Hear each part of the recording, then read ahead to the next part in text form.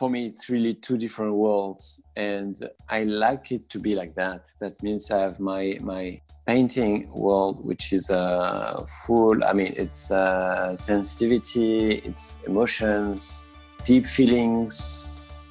Whereas my work at Airbus it's all about rigor. It's a bit cool in a way.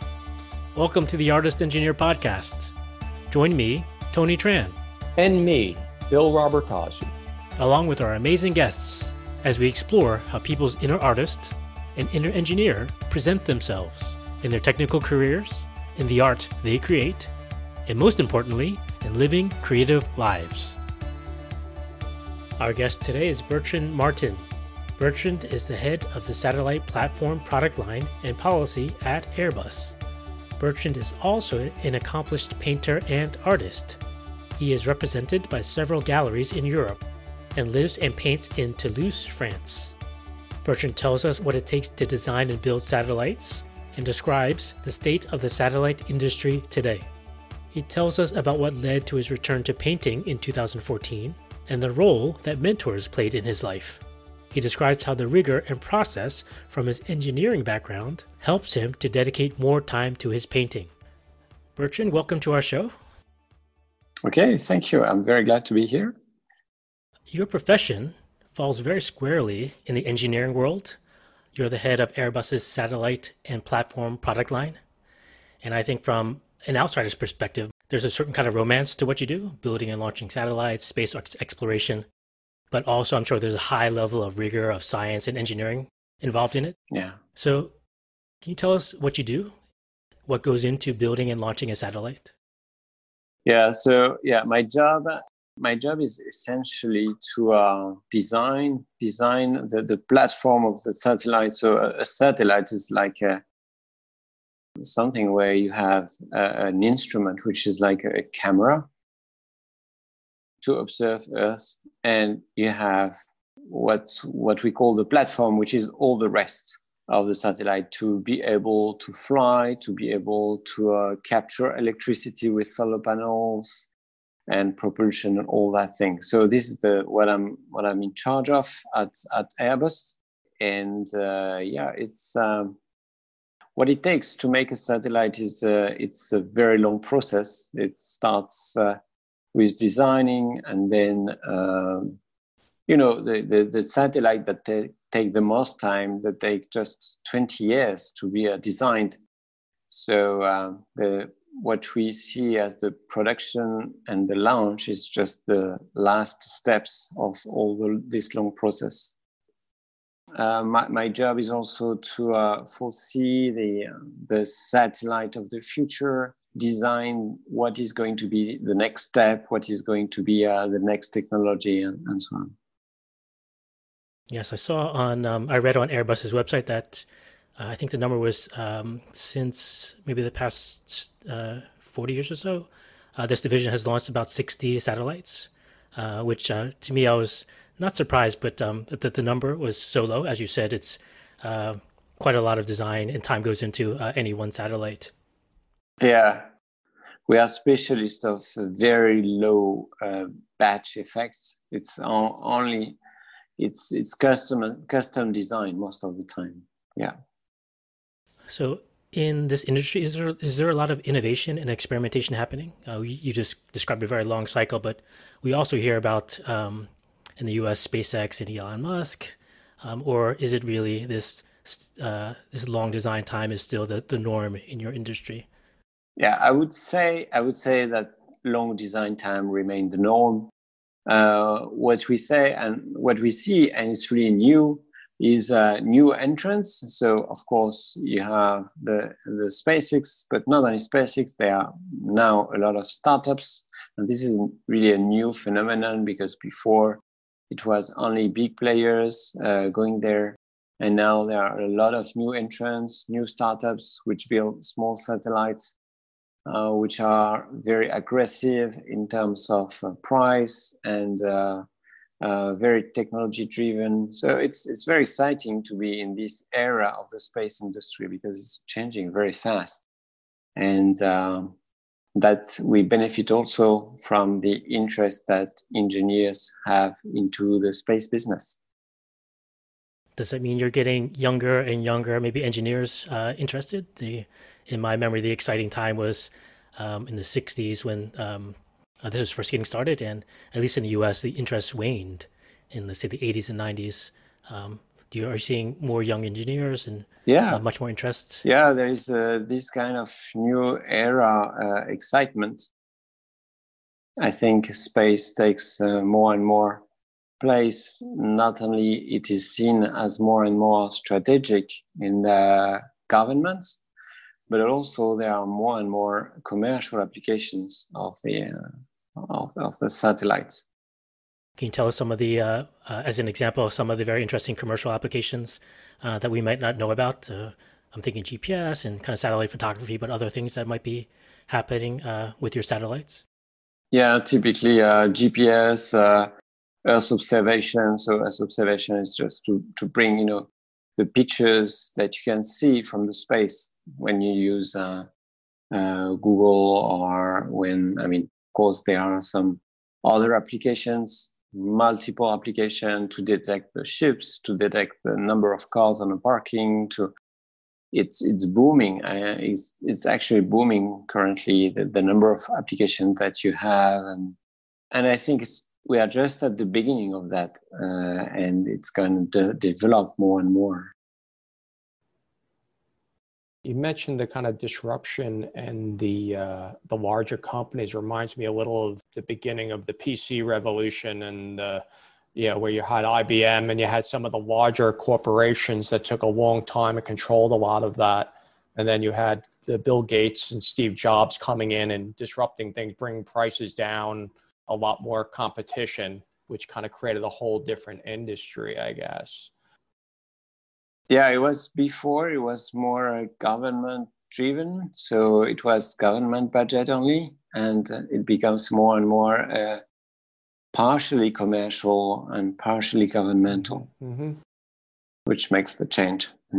One of the uses of satellites I heard about recently, and I don't know how close it is in terms of doing away more with kind of needing cell towers for phones and that kind of thing, having enough low-level satellites to create a network where you could make phone calls and not need to be within coverage. Is that something that's in the foreseeable future? Yeah, well, I'm not in the telecom business and not in the application business, but what I can say is that the broad need for more telecommunication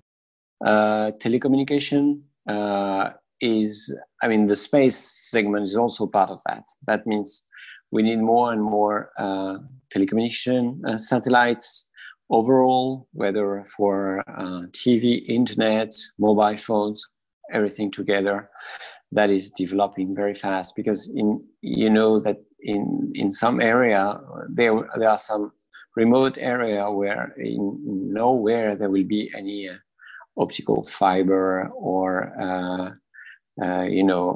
traditional link to capture internet, and fast internet now is just the normal business. It's no longer a bonus. It's no longer a plus. It becomes more and more absolutely necessary for everything. This year, we've been disrupted by the pandemic, many industries. How has it affected your industry at all? There must be there's some hands-on manufacturing that must be involved, but also something not terrestrial, where maybe not bound by what's happening here on Earth.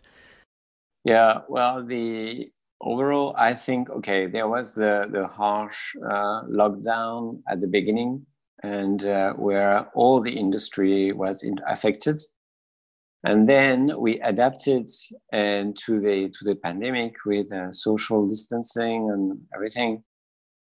And we managed to work more or less normally afterwards. And I would say that the industry adapted very well, very fast. Governments and governmental agencies have been very supportive overall to the industry.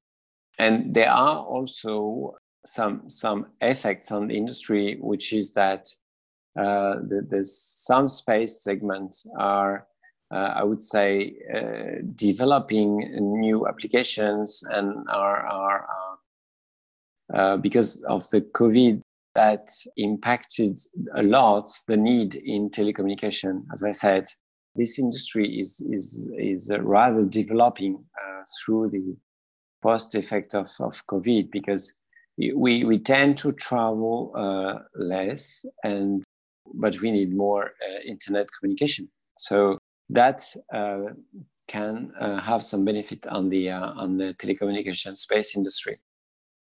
In addition to your professional career, I know in 2014 you had a return to an earlier passion in your life, to painting and art. Since then, you've been shown in several galleries, won several prizes.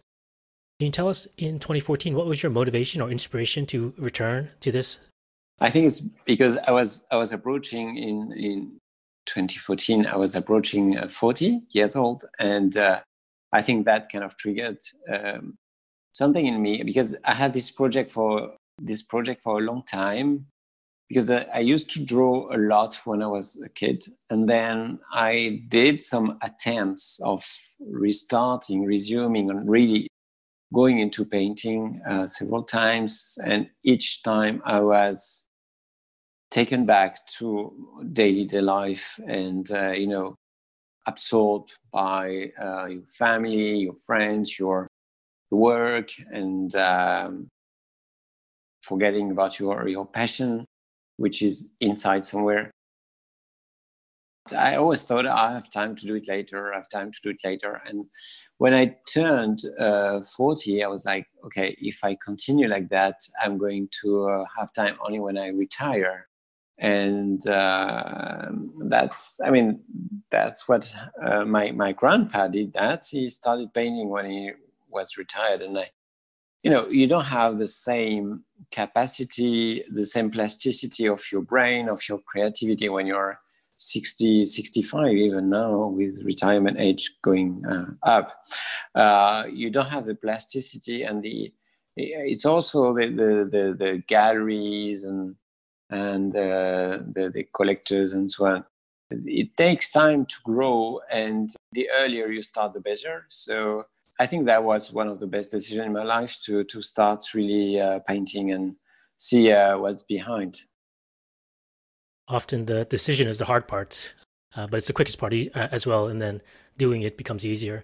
But you mentioned earlier your daily life kind of prevented you from this. What did you have to change at 40 to not have those type of distractions? Was it just a mental decision, or was there something much more practical to give you that space in that time?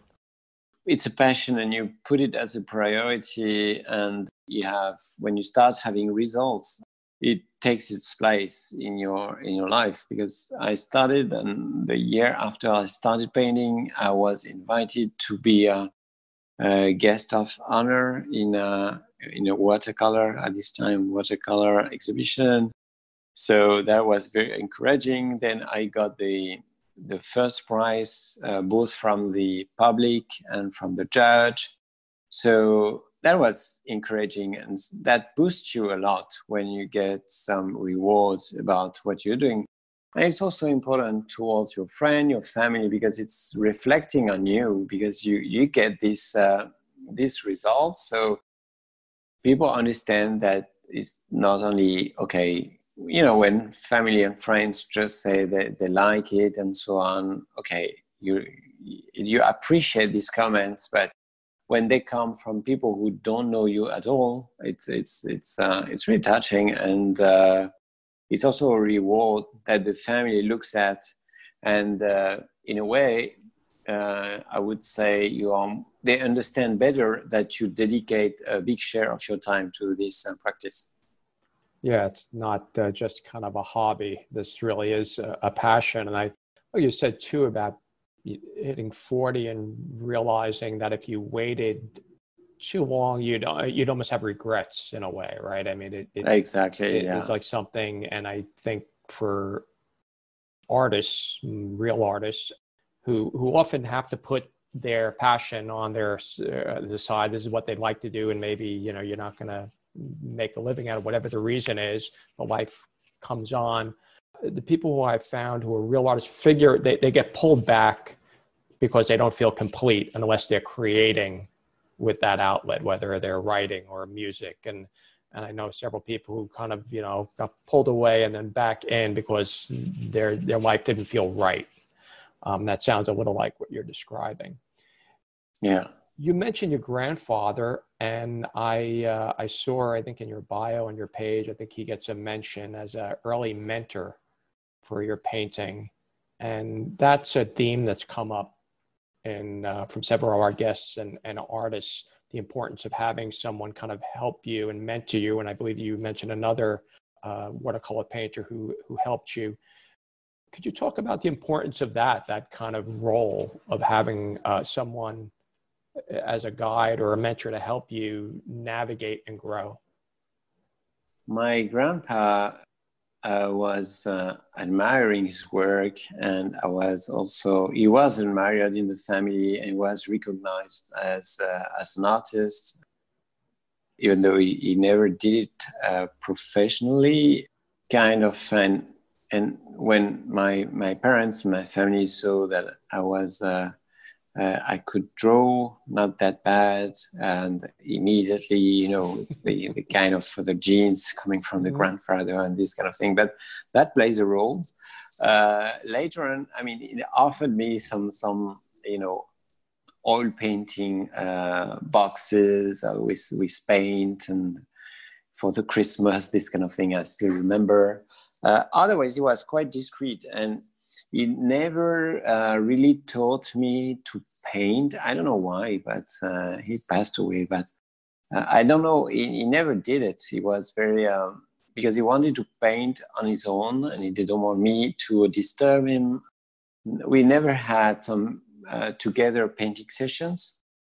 But however, I think it instilled in myself this choice to start when I was not retiring, because I don't know if he had regret of not starting earlier, but maybe that was the case. And the second one was, it's a watercolor artist, Jean-Louis Morel, very famous in the watercolor world. And he wrote several books that are still some of the best of today. And I admired him a lot because he kind of is the father of the new era of watercolor. So this is really a guy I admire a lot. And he switched to oil painting at some point. So when I met with him, and we quickly become more than just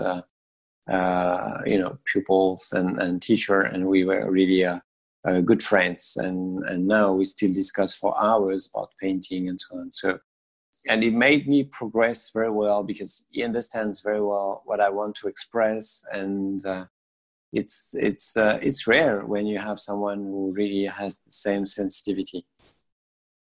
Yes. Yeah. Blessing. And speaking of what you want to express, I was thinking about it, and I kind of joked with Tony before when we were preparing for the call. I was like, you kind of work in the stars and very celestial kind of bodies, but you paint portraits in very terrestrial bodies here. So for me, it's really two different worlds, and I like it to be like that. That means I have my painting world, which is full. It's sensitivity, it's emotions, deep feelings, whereas my work at Airbus is more, it's all about rigor. It's a bit cool in a way, because it's just, we have projects, we have to run projects, we have to run, I'm a manager as well. So maybe the management side is the one which is the closest to the sensitivity and emotion and common feeling, empathy, and so on. But otherwise, I would say it's really the two different worlds and the two facets of myself that I see in these two jobs. Because I also like, I've worked a lot in the lean management, optimizing. I like that, and I do that in the painting. So I would say that probably each of the two jobs feed each other. The painting side feeds the my work at Airbus, because it gives me it's a refresh of your mind. And my job as in the space industry feeds my rigor in painting and optimizing and finding time to do these two jobs at the same time. If I were not quite organized, I would not be able to do the two at the same time. And my training and my job helps me in that prospect. Yes, we hear that theme a lot. To be able to focus on a passion, whether it's art or something outside of your profession, there is a certain amount of structure to be able to produce. Yeah. There's a quote you have in your kind of artist statement. You mentioned something about the duality of scientific objectivity and the art of creation. That's such a great phrase. I wonder if you can expand on that, what that means to you, and either in your art or the balance of your art and your professional life as well. In painting, you have certain steps that require a high level of creativity, and to design the painting in your mind. That's how it starts, and be moved by a face. And you have some other steps in the process that are more mechanical, I would say. And so on the first steps that I mentioned are more really in the art world, and the other ones are more in the objective part of the creation. So it's all about values, colors, saturation, and I know that on that aspect I'm paint very differently to many other oil painters who they just rely on their feeling and they do mixture like it was done centuries ago. And I tend to have a need for values, objectivity, real figures in front of my color, because I don't like to be lost somewhere in the blue or lost somewhere in the ochre. I like to know exactly where I am with a certain color. What is the value of the saturation? What is the value of the hue?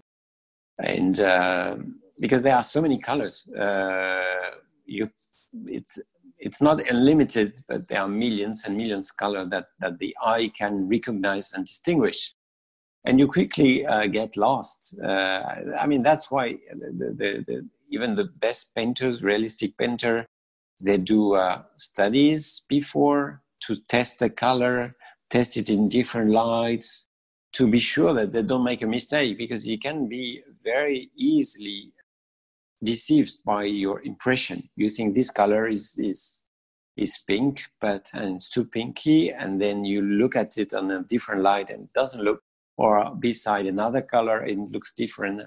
So I experienced all that, and I think every painter experienced that, but I try to put some objectivity to bring some values in front of that, so that I don't feel lost. And I also like things to be repeatable, and that's my rigor from space. I like things to be exactly the same, one after the other. If I want to have the same color, I want to know how to make the same color. So that's where my engineering background comes back. I don't think it changes a lot the end results. I think the outcome is more or less the same.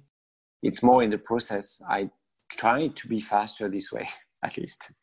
That was great, and particularly for our theme here, because I encourage our guests when they listen to this to check out Bertrand's art, because it is so beautiful and so full of emotion and the human experience. And then you describe this very technical process and technical mindset to create it, which is so, which is super. Thank you. Thank you. I wonder, and again, not being an artist myself, I wonder how far you can get in art in terms of reaching mastery without a structure, as you describe, Bertrand. We don't think of it that way, but I wonder if many of our successful artists have a similar type of process or structure as you describe. Well, I can also do the more traditional way.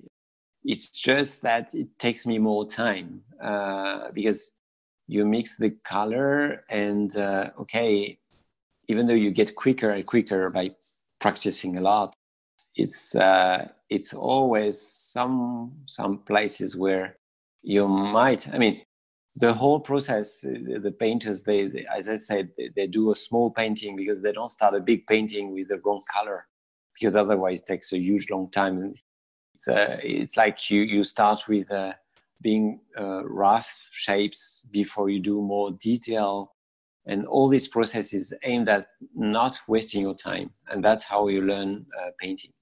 But mixing the colors is something that all in all takes a lot of time, and as I said, we can still do I can still do the traditional way. It's just I think I try to save time, because really saving time is really something I'm looking for, because I don't have so much time to dedicate to my painting. So that's why I want to optimize it. That probably comes out of your business and engineering background as well, as you said, optimizing processes. Yeah. At the same time, what makes a painting, or what makes emotion and so on, that's when it's not about mixing color. It's really about applying your brush on the canvas and choosing the color and choosing the blurriness of an eye, the expression. All that is completely unaffected, I would say, by this rigorous process in the color preparation, I would say. Did you have any formal training in painting? You described kind of bringing your engineering process to it, but did you have also formal art training in some part of your history? I never did Academy of Art. I mean, I did some training, short training sessions, I did the Paris Academy of Art over a summer, and I did a few workshops with artists, and I took these classes of my mentor, Jean-Louis Morel. And then I work a lot with, I also read a lot of books, a lot of magazines on art. And I also like to learn by myself a lot. But then it's a permanent training as well. Just I look at a huge number of paintings, of painters I appreciate. And I know I spend too much time on Instagram, but that's for a good reason. Mm-hmm. I watch a lot of painters and paintings, and they inspire me a lot. When you have a passion for something, this is what you want to spend all your time doing. Taking in as much information as you can. It's a true indicator of passion. Yeah. How do you go around selecting your subjects to paint? I tend, I'm very demanding because I want to find, I'm looking mostly for faces that move me, where I feel emotion for.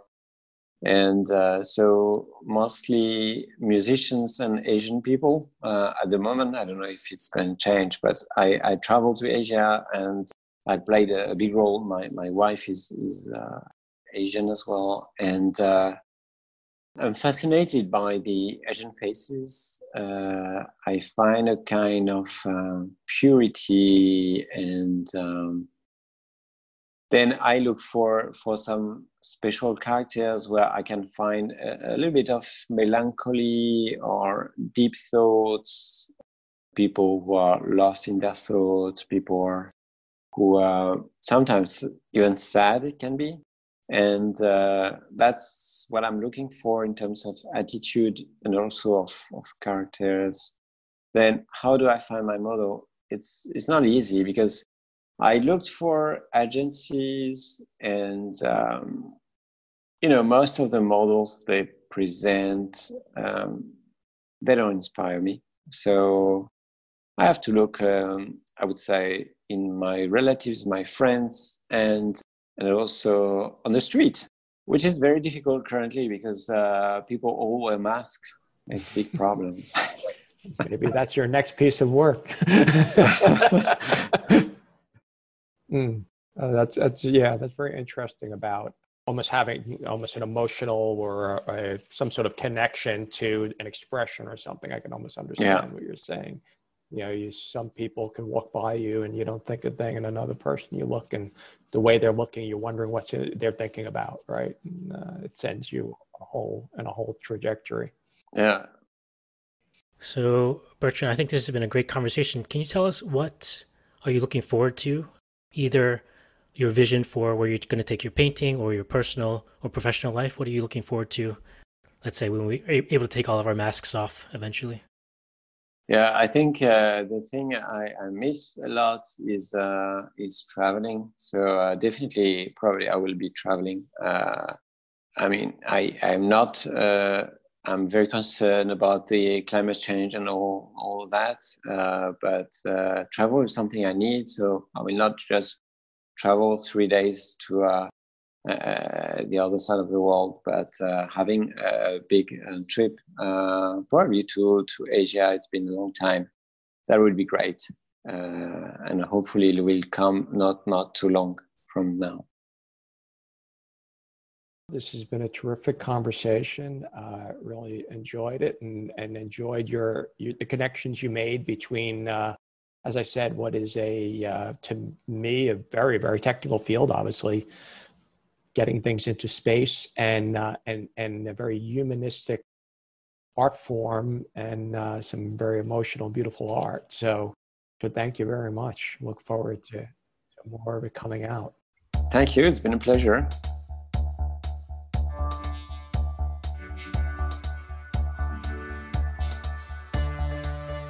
Thanks for listening. We hope you enjoyed this episode.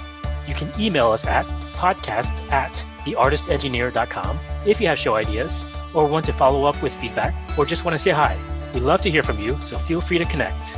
You can find more information about this episode in the show notes at www.theartistengineer.com. And finally, if you enjoyed the show, please leave an iTunes review as it helps the show get discovered by more people, and also hit the subscribe button.